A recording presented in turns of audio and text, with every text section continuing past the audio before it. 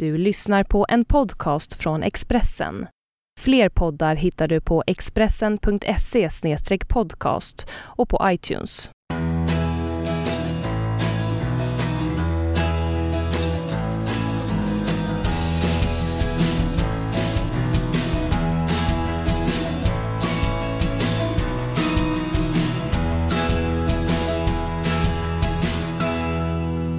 Jag säger hjärtligt välkomna till en ny podcast med mig, Magnus Nyström från Prag. Och bredvid mig har jag min kollega Mattias Ek. Hej Mattias. Hej Magnus. Är du trött? Mycket trött, jag är rätt sliten. Ja, herregud. Jag ska säga direkt att vi gör denna podd fredag eftermiddag.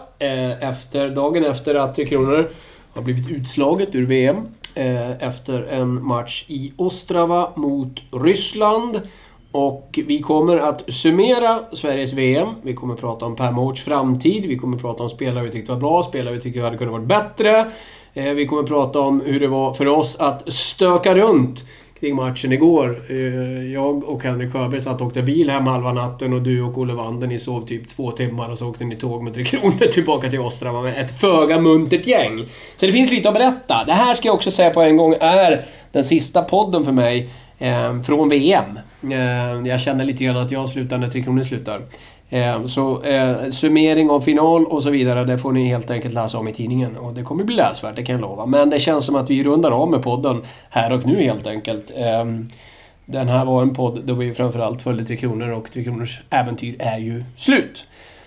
Mattias, är du besviken att det faktiskt inte blev något mer än kvartsfinal? Jo, men det är klart man är besviken. Det känns ju som att 3 kronor har skämt bort oss med att ta sig till VM-semifinal och därmed medaljmatcher. De brukar ju, ja, det har ju hänt 2 gånger nu då på 2000-talet här sen år 2000 då att 3 kronor åker ut i en VM-kvartsfinal. Det var ju 2012 i Globen med alla NHL-stjärnor där, Zäta och Alfredsson och Bäckström som flögs in, och sen nu då här i Ostrava mot ryssarna. Så att det är klart att det känns tomt, precis som spelarna man pratar med beskriver det som. Det känns väldigt, väldigt tomt, och man är ju... det känns mentalt som att man är lite ruinerad på något sätt, rent kroppsligt och själsligt sådär. För att man hade ju hoppats att det här unga 3 kronor som det ändå är, med de här spelarna som är på väg uppåt i sina karriärer, Filip Forsberg, Oliver Ekman Larsson, John Klingberg tycker jag gjorde en bra match mot ryssarna, och det var ju han som faktiskt gav matchen och 3 kronor livet åter där när han med sin läckra pausfint och sitt skott i bortre krysset faktiskt fick den matchen att bli spännande igen, trots att den var körd då, känner man ju. Ja, det var lite intressant efterspel kring den här matchen. Vi ska gå igenom lite detaljer kring den här. En sak som spelarna pratar om, och framförallt Oskar Klebom var ju väldigt uppriktig i det, att han var väl inte helt säker på att ändringen av taktik var särskilt lyckad. Då 3 kronor väljer att istället för att vara lite mer försiktiga i defensiven så valde man att man skulle stöta väldigt hårt med 2 forwards. Det var åtminstone den uttalade strategin. Jag vill ju säga att jag inte riktigt köper att det skulle vara det som fällde avgörande till negativ mening. Kanske lite grann för att det fick spelarna konfunderade. Men faktum är att när 3 kronor låg på, när de gjorde som de hade sagt att de skulle göra och när de gjorde vad som är den bästa taktiken mot Ryssland, det var ju då 3 kronor var bättre än Ryssland. Hade man lyckats ha den taktiken ifrån början utan att ha alla de här utvisningarna och utan att bli lite konfunderade så hade det blivit seger för Sverige, känner jag. Och det gör mig lite förbannad ändå. Att jag tycker att, alltså jag hade inte haft något problem med, det här handlar heller inte om att jag påstår att Sverige skulle vinna. Och vi hade den sköna ubåts första sidan. Om 3 kronor förlorar när man känner att okej, här gav de allt. De gjorde allt vad de kunde, men det var en övermäktig motståndare. Då, alltså den typen av förluster har jag lätt att bara, okej, det blev så. That's life.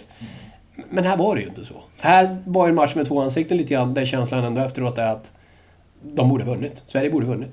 Absolut. När ettan hade kommit så var det sådär, då känner man att okej, nu är de tillbaka i matchen. Kul. Och sen så kom ju också Landers 3-2-reducering där. Och sen var det ju bara en fråga om tid innan 3-3 skulle komma. För den pressen Sverige har då på ja, alltså det hade de ju redan efter Klingbergs mål.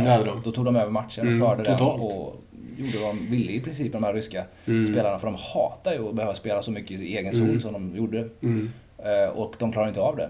inte mot något motstånd i VM. Inte om det är USA, inte om det är Finland och inte om det är 3 Kronor. Och garanterat inte om det blir Kanada. Nej. Som sagt, 3 Kronor var ju riktigt bra andra halvan av matchen. Fick nog en kick även av målvaktsbytet där. Att det i sig var en väckarklocka. Att oj, nu måste vi skärpa till oss här. Och redan där kände jag att aggressiviteten kom tillbaka. Oskar Klevbom var direkt fram och skapade lite kaos framför ryska målet. Och blev visserligen utvisad. Men man kände att nu vill de någonting. Och sen var de ju faktiskt bättre. Och lite oflax där på Malkins andra mål där till 4-3. Det är också så jäkla typiskt att där man har kommit upp till 3-3 och så blir det ett 4-3 på en jäkla studs via Oliver Ekman Larssons skridskor. Sånt där får man ju räkna matchen. Ja, jo. Alltså i en hockeymatch så finns så det... händer ju sånt, det är klart. Det var bara lite illa tajmat för svensk till att det kom när det kom där. Ja. Men också, vi har ju du och jag brottats i de här mixade zonerna, eller mixade apzonen som kollegan Per Bjurman så korrekt beskrev det en gång. Och känslan igår var ju inte så mycket att de var förbannade, svenska spelarna. Om ni tycker vi är kritiska eller om ni själva upplevde er som kritiska framför tvn, de som var hårdast mot 3 Kronor igår, det var spelarna själva. Ja, för 17. Och det märker man ju så tydligt i den där skocken av journalister, att den där spelarna i den bestämda takt marscherar ut i mixade zoner. De vill inte prata med någon. De vill bara gå in och klippa klubban i väggen så de kommer in i omklädningsrummet. Då känner man att här är killar som inte fick ut det de ville få ut på isen och därigenom då otroligt frustrerade och förbannade och sådär. Bedrövligt, så beskrev Anders Nilsson spelet. Jag vet inte om någon av oss använder det ordet. Det är ett starkt ord. Det var en totalsågning av laget och han tyckte att det var Enroth som räddade dem. Och då var det ändå 3-0. Och han har ju lite rätt i det. Enroth gör ju en rad fina räddningar också. Ja. Faktiskt. Ja. Det hinner han ju göra. Det är ju så en extrem press för ryssarna. Och vi satt ju på läktaren precis att närmast det målet. Så att, det känns jäkligt tråkigt alltså att inte det kunde bli att Sverige gav Ryssland en riktig match ordentligt från start, för då hade vi suttit här och pratat om semifinal istället. Så att, fan säger jag. Ja, det var tråkigt. Och så mycket gladare blev man ju inte av att träffa Per Mårts efteråt heller. Och han är ledsen, är ju inget konstigt. Det är klart som 17 att han är ju ändå huvudansvarig för det här landslaget. Jag berömde dig igår, Mattias. Nu blir det lite klappa varandra på ryggen här, men det skiter vi, det gör vi.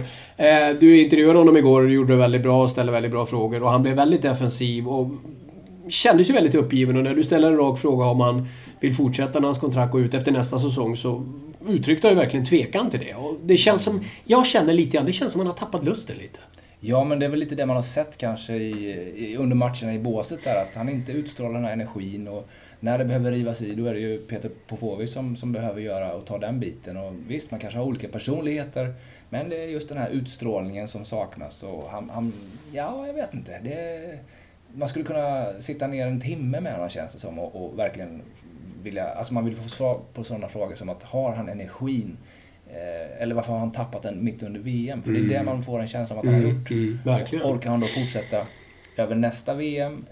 Och kan han inte känna den motivationen, den hungern, för han har ju varit länge nu på förbundet här, både som förbundskapten för 3 Kronor och för juniorlandslaget, så med tanke på då att förbundsstyrelsen här nu och Tommy Bostedt ska ta fram en kandidat eller ett par när det gäller att då ha en förbundskapten efter 2016 och det VMet, och inser man då att vi ska ha någon annan förbundskapten än Per Mårts 2016, med tanke på att det är World Cup också.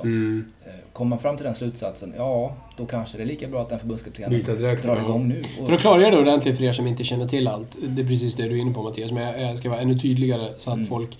Alltså Per Mårts har alltså kontakt ytterligare ett år över VM i Moskva 2016. Precis. Men vad som sen händer är att den här World Cup-turneringen, som förr i tiden hette Canada Cup, som alltså ska spelas i Toronto i september 2016, inleder ju alltså säsongen 2016-2017. Inleder alltså den säsongen Per Mårts inte har kontrakt. Precis. Så ska någon annan komma in, så kommer den rätt in till den turneringen i så fall. Utan förberedelser. Ja, utan noll förberedelser. Och det var ju mitt förslag tidigare för Samuelsson som en tillfällig lösning och sen en permanent lösning. Men det kan vi prata vidare om sen, hur man gör där. Men precis det du säger.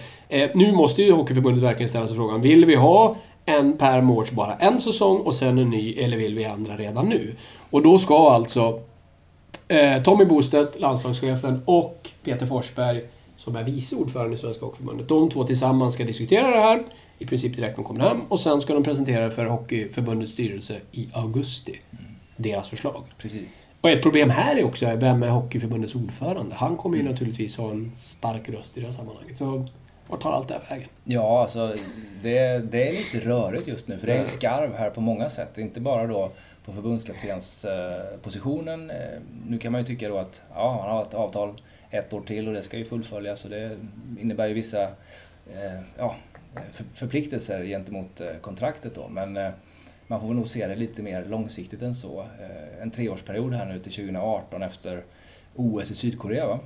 Det är väl en rimlig avtalsperiod för en förbundskapten, tycker jag. Och det är klart, skulle Per Mårts vara den man ser ska vara förbundskapten över OS, så då ska man nog vara tydlig och tala om det och varför, och förklara varför man vill behålla honom. Och nu är vi ju lite färgade av den här insatsen och resultatet i hockey-VM när vi pratar om förbundskaptens jobbet, och det är nödvändigt. Man behöver hitta utveckling. Per Mårts, när han tog över efter Bengt-Åke Gustafsson, så blev ju svensk hockey lite annorlunda för landslagen. Det blev mer offensiv, det gick lite fortare, skruvades upp tempot lite mer. Man frångick en aning det här defensiva med centrarna och försöker sätta mer press och så vidare. Så det är bra att man är tydlig som förbundskapten med en spelidé, och de flesta som har spelat under Per Mårts under den här tiden har tyckt det varit väldigt roligt att spela den hockeyn. Och det sa de ju faktiskt redan 2012 där det här stjärngänget då med Z och Erik Karlsson att det var otroligt roligt och det blev en massa mål, men redan där så släpptes det också in en massa mål, och det var då de åkte ut i semifinal, eller i kvartsfinal mot Tjeckien. Ja, och det var ju Per Mårts dilemma under den turneringen. Jag kommer ihåg honom från när man pratade med honom efter presskonferensen efter varje match, hur han gick ner ett hack i humör, alltså i energi, för att han fick inte till det här med försvarsspelet, och han insåg att förr eller senare så är det nog klippt. Och det var ju likadant i det här VMet, för att så fort det blev ett tufft motstånd, som mot Tjeckien i premiären, som mot Kanada mitt i VM och sen mot Ryssland, då bara regnade in puckar bakåt. 5 mot Tjeckien, det blev ändå seger med 6-5 på straffar, men det svajade med ledningar som tappades. Och mot Kanada tappade man ledningen med 3-0 och sen så blev det 6-4. Även där ett mål i tom bur då, precis som mot ryssarna. Men alltså, vad blev det då? 16 mål, va? På 3 matcher mot lite tuffare motstånd. Ja, det är inte okej någonstans. Nej, och då kan Jonas Enroth eller Anders Nilsson vara hur bra som helst. Men då kan Henke Lundqvist stå där och det spelar ingen roll. Nej. Den defensiven framför och alla är släppta mål. Nej, det är inte bra såklart. Och jag menar, jag hade ju den här känslan tidigt. Det är därför jag skriver också den här krönikan under VM som vi väl har pratat om. I alla fall i våra tv-sändningar härifrån. Där jag gärna skulle se en lösning, en korttidslösning. Och kanske även Niklas Wikegård var inne på det i min podd, att han kanske frångår det här att ha en allställd förbundskapten. Utan mera stärka upp den sportsliga ledningen, kanske honom i Tommy Bostedts sida. Och sen har man olika förbundskaptener till olika turneringar. Det skulle kunna vara en variant. Jag vet inte. Ett problem här också är ju, alltså jag kan känna, när det gäller Per Mårts, min uppfattning, vi ska väl kanske klargöra det först av allt. Min uppfattning är att om han verkligen känner att han är på till 100%, om man ser till att skaffa sig bättre koll på NHL, för den är inte så bra som den borde vara, det är ju uppenbart.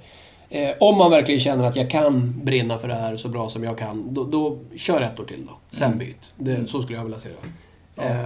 Vad känner du? Jo, jag håller med. Det hänger helt på nu hur han reagerar den här tiden efter VM och även då hur förbundet ställer sig till hans insatser. Och Bostedt är en nyckelperson här, som du säger. Vem vill du se 2016 i World Cup då? Ja, det är ju jättebra fråga. Jag har faktiskt inte brottats med den så jättemycket, så jag har väl inget klockrent svar där. Men just det är ju också ett problem. Att det finns inte, det här pratar jag också Wikegård om, det finns ju ingen naturlig efterträdare. Vi har varit inne på det i tv-sändningar också som vi har gjort. Alltså, när Per Mårts själv klev in var det helt solklart. Det var ingen frågetecken whatsoever. Bengt-Åke Gustafsson, det var ju dags att sluta. Det tyckte ju alla, inklusive han själv. Och Per Mårts hade ju gjort ett bra jobb med juniorlandslaget. Slussas in perfekt. Rickard Grönborg, som skulle kunna vara den naturliga efterträdaren, han har ju faktiskt inte övertygat på sistone. JVM blev inte så bra som det borde ha blivit. Han hade svårt att hantera laget i motgång. Han gjorde inte de förändringar som borde gett en kick och ett resultat. Han stod här i mixade zonen och svarade jättemärkligt på frågor via ingen första kedja man höll på att tramsa om. Han är inte riktigt redo för att vara förbundskapten. Det tror inte ens han själv känner just nu. Så vem är det som står där i kulissen och väntar? Ja, alltså när det gäller World Cup så är det ju väldigt speciellt med tanke på förutsättningarna där, eftersom det är en NHL-turnering egentligen med olika landslagen då. Då är det ju logiskt med en NHL-coach. Ja, i alla fall någon med kännedom om NHL-spelarna och deras vardag och vad som krävs på den nivån. Man skulle absolut kunna ha Grönborg som assisterande förbundskapten. Och kanske till och med någon typ Roger Rönnberg, Jonas Rönnqvist. Någon av de här man ser som någon sorts möjlig efterträdare. Men in med de två som backups då. Och sen har du en Samuelsson som coachar och leder laget. Skulle kunna vara en variant. Men sen är frågan efter det då? Nej men precis, då är det ju nästa avstamp egentligen. Ja. Då är det en vanlig hockeysäsong som tar sikte på VM i Paris. Men det här att man skulle ha en boostet kanske med någon sidekick som bestämmer att men nu är det Channel One Cup i Moskva, nu är det Hallands tur. Och sen blir det Karjala Cup, nu tar vi dig. Skulle du vilja se det systemet? Så har det varit förr i tiden. Ja, det bygger ju väldigt mycket på att man har en väl inarbetad spelidé i så fall. Så att det inte spelar så stor roll vilken coach det är. Utan risken är ju att det blir rörigt. Ja, om man har för olika röster. Precis, så att i så fall så är det ju en perm som gäller. Perm-års. Ja. Nej, men alltså att man har en förbundskapten som har egentligen någon sorts lärarroll mer eller mindre som ja. Men jag vet inte. Och matchcoach nu, fast det blir svårt. Alltså. Det är klart att allra helst vill man ju ha en person som man känner är en klockren efterträdare. Jo, så är det ju. Och vi har en säsong kvar. Är det någon som hinner växa sig in i den kostymen då? Alltså som förbundskapten, Roger Melin är ju en fantastisk person när det handlar om att bygga en grupp som verkligen trivs. Det är lite som Bengt-Åke, va? Och sen tycker jag väl att Roger kanske är en bättre coach än Bengt-Åke, men likväl så har Bengt-Åke otroliga framgångar. Han tog ju upp ett lag här nu från Liga B. Så att han har ju en fantastiskt fin meritlista. Men Roger Melin skulle väl kunna vara ett namn, fast jag vet inte hur han skulle kunna funka i en miljö med NHL-spelare runt omkring sig. Det vet ju ingen egentligen. Men nu ska han ju ta hand om AIK här och ägna sig åt det. Så att han är nog kanske ganska nöjd med det. Jonas Rönnqvist är ju inte spännande när han var ju väldigt framgångsrik i Luleå, men han tog ett sabbatsår och... Ja. Vart tar han vägen nu? Bra fråga. Det vet vi ju inte. Nej, han hade ju faktiskt något anbud här. Inte nu utan då redan efter förra säsongen när han sa hej då till Luleå så valde han att ändå inte... Eller ja, han hoppade nog på det, men det hände någonting på vägen där, om jag har hört rätt. Så att ja, han är nog tillgänglig, kan jag tänka mig. Men han känns ju inte heller klar för att bli förbundskapten, om man uttrycker det så. Att han har kvalitet, det är ju ingen tvekan om saken, men han är inte redo att kliva in i förbundskaptens roll nu. Nej, inte nu, och jag tror inte att man ska komma från tjänstledighet. Nej, men då ska han in och ha ett lag i en säsong och sen ska han vara redo. Det känns inte heller... Nej. Och Sam Lam är ju för grön än så länge. Jocke Fagervall är ju för grön än så länge. Ja, men Sam, vet du, han... Ett guld till med Växjö då, ja. Ja, jag tror inte han behöver det ens. Alltså, det... Men jag svär, jag ber om ursäkt för mina svordomar.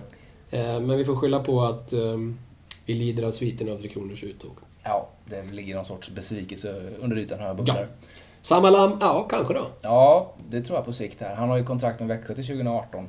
Men det kommer väl att bryta när Tommy Nordstedt knackar på dörren. Såklart. Och det kanske är ett bra namn om ett år. Ja.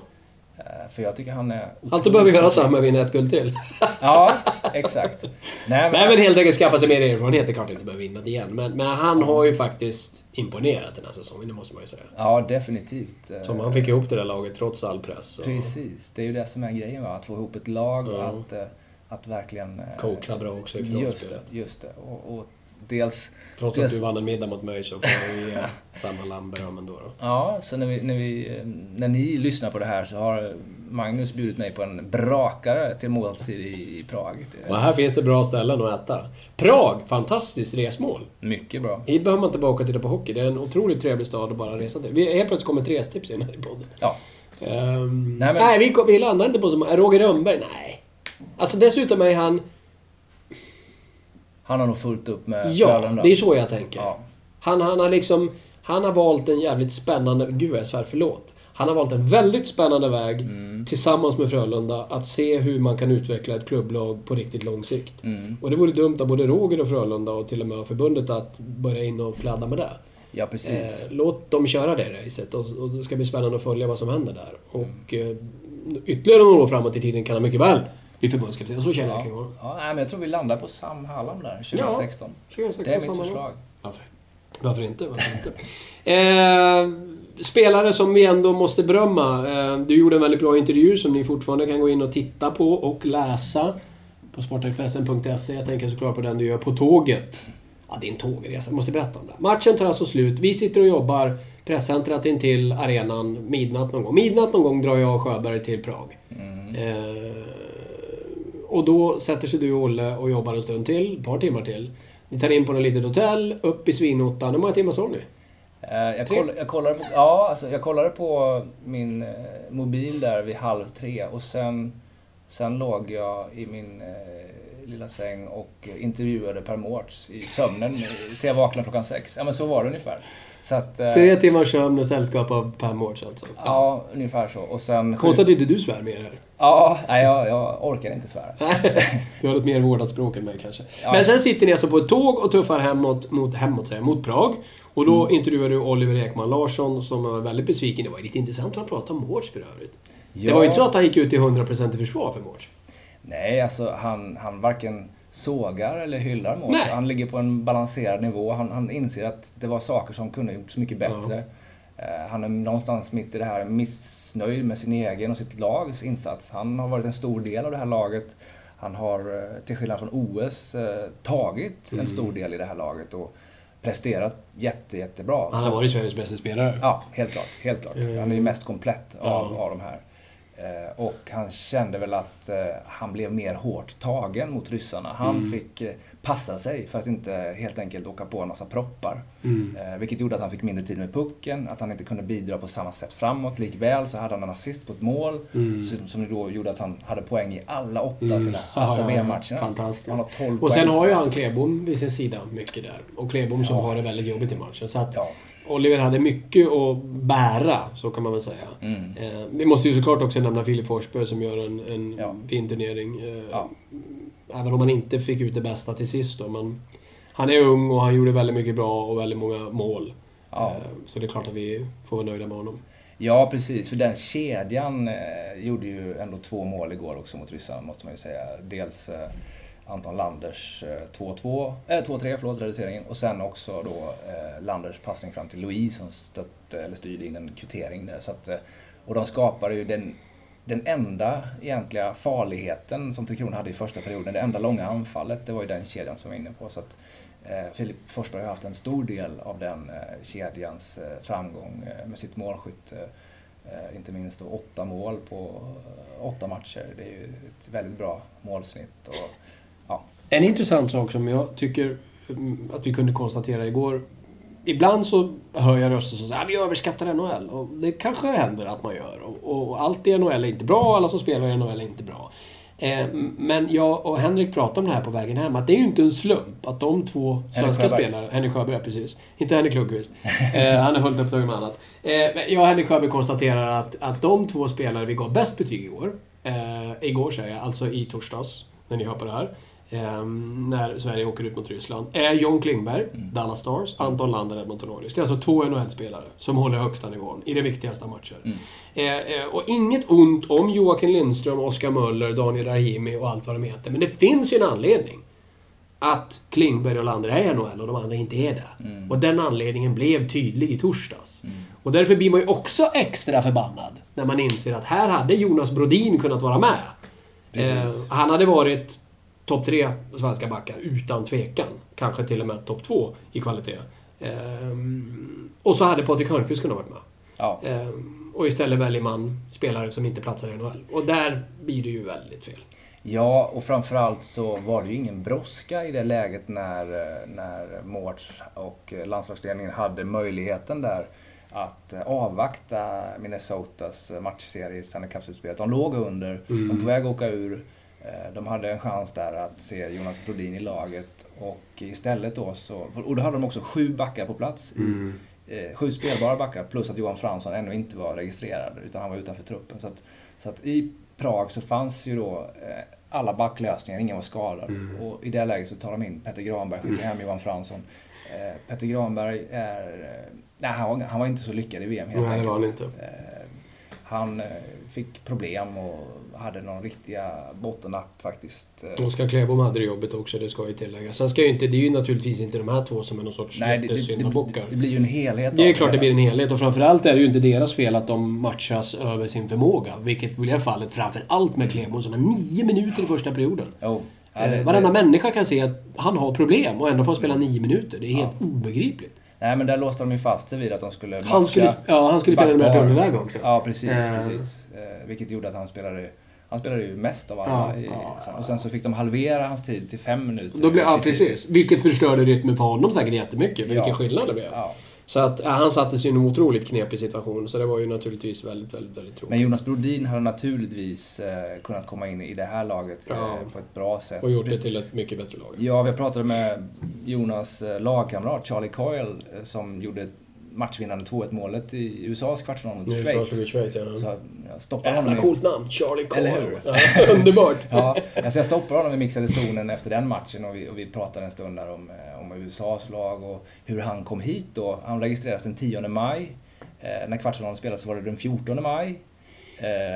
Alltså några dagar. Med andra ord hade Jonas Brodin kunnat komma samtidigt. Precis. Man kunde komma på samma plan. Preris, och jag frågade honom hur han upplevde jetlagen. Så men det där har ju alla att brottas med någon gång under turneringen. Så att nej, det gäller bara att spela en match, få igång benen och sen så är man igång liksom i VM. Och som sagt, Jonas Brodin hade kunnat vara det också. Så det känns ju lite surt. För sen så när han skulle beskriva hur bra Jonas Brodin är, då börjar man nästan gråta inombords. Då ser man ju det här framför sig och man vet vad han har gjort i 3 Kronor förut. Han hade ju den erfarenheten av en VM-turnering eftersom han var med redan 2012 i Globen. Han är ju fortfarande bara 19 år känns det som. Men nu med en otrolig erfarenhet av att spela hockey på toppnivå och så mot de här spelarna. Så att det är klart att hans följsamhet och första passningar och han är ju nästan lika bra som Oliver. Han kanske nästan är bättre på vissa områden när det gäller backspelet och sådär. Men i alla fall hade det varit 3 Kronors näst bästa back. Ja, lite mindre risktagare på ett sätt. Jo, precis. Än Oliver. Oliver Klingberg har vi nämnt och ska hyllas. Lander bra genom hela turneringen tycker jag också. Tog den där första centerrollen på ett väldigt bra sätt. Och det blir jättespännande att följa han i Edmonton Oilers nästa säsong. De har ju ett superlag på gång där. Ungt, lovande, spännande lag när Conor McDavid kommer in. Vi nämnde Filip Forsberg också. Klebom. Petter Granberg är inte riktigt lyckad. Några andra där på de respektive, några namn till på glad geting och inte lika glad geting kanske då. Oskar Möller får väl få ett Mattias smile. Sjögren såklart. Fast han mattade sista. Kanske att han inte hade sin bästa match mot ryssarna. Även där kanske också vi fick anledningen till att han inte lyckades i NHL. Det gäller att steppa upp en högre nivå och hålla den konstant. Han klarar inte riktigt det. Jag håller med om Sjögren i början, men jag hade velat sett den bästa Sjögren till sist. Det fick man inte. Nej, och framförallt när det blev en så pass fysisk och aggressiv som match. borde ha passat då. Ja, exakt. Det här har han varit till större nytta om han hade fått ut det spelet. Jag vet inte om man kanske hade dragit på sig någonting där. Ja, men Joel Lundqvist var väl en sån här spelare som han får godkänt liksom. Han gör vad man förväntar sig av Joel och han försökte mot ryssarna här i det fysiska spelet och det går ju för fort för honom i vissa sekvenser, men den inställningen han har i match efter match, jag kan förstå de som tycker att men vi har ju massor av bättre centra, bättre skridskoåkare och så vidare och så här, men vilken grym pådrivare. Det häftiga med han också är att om man sitter på läktaren och råkar titta ner i datorn eller titta på telefonen eller gör någonting annat och så har man ett kaboom i sargen och tittar upp, då är ju nummer 20 där. Ja, men det är härligt och när jag träffar honom då på tåget här på vägen från Ostrava till Prag så var han helt slätrakad. Jag tror inte jag har sett honom bara Joel. Alltså det här skägget har ju hängt med honom i månader nu så att jag nästan ramlade baklänges där. Är det du? Ja, precis. Lite rolig syn så. Ja. Nej, men annars så, du hade ju en kedja där med med Elias Lindholm, Viktor Rask och sen Jimmy Eriksson som kom in där tidigt i turneringen. Jag tyckte inte riktigt att Elias fick visa offensivt, vilket han själv trodde var anledningen till att han var uttagen, att han skulle få vara med i VM. Så jag hade jättegärna sett honom mycket mer powerplay. Ja, och det är också ett bra sätt att få mera istid, känna att du får mer förtroende och kunna göra några fler poäng. Jo, det är en del poäng i alla fall, men det var väldigt, väldigt konstigt att inte Elias fick med. Det håller jag med om. Jimmy är lite som Joel, en pålitlig person, men Jimmy hade kunnat varit ett litet snäpp högre sätt av hela turneringen. Och även han i sista matchen har haft en större betydelse. Det blev inte det VM jag hade hoppats på. Tyvärr. Tråkigt. Vad som har varit fantastiskt roligt är att ni är väldigt många som har lyssnat på den här podden. Jättebra lyssningar har varit och det är superkul. Ni är också väldigt, väldigt många som har läst och tittat på det vi har gjort på sajten, vilket vi är otroligt glada för också. Så att vi avslutar här nu med ett stort tack till alla er fantastiska hockeysupportrar där ute. Och vi får väl önska en glad sommar till er alla också. Verkligen. Njut av det man gör på sommaren. Exakt. Ha det bra alla!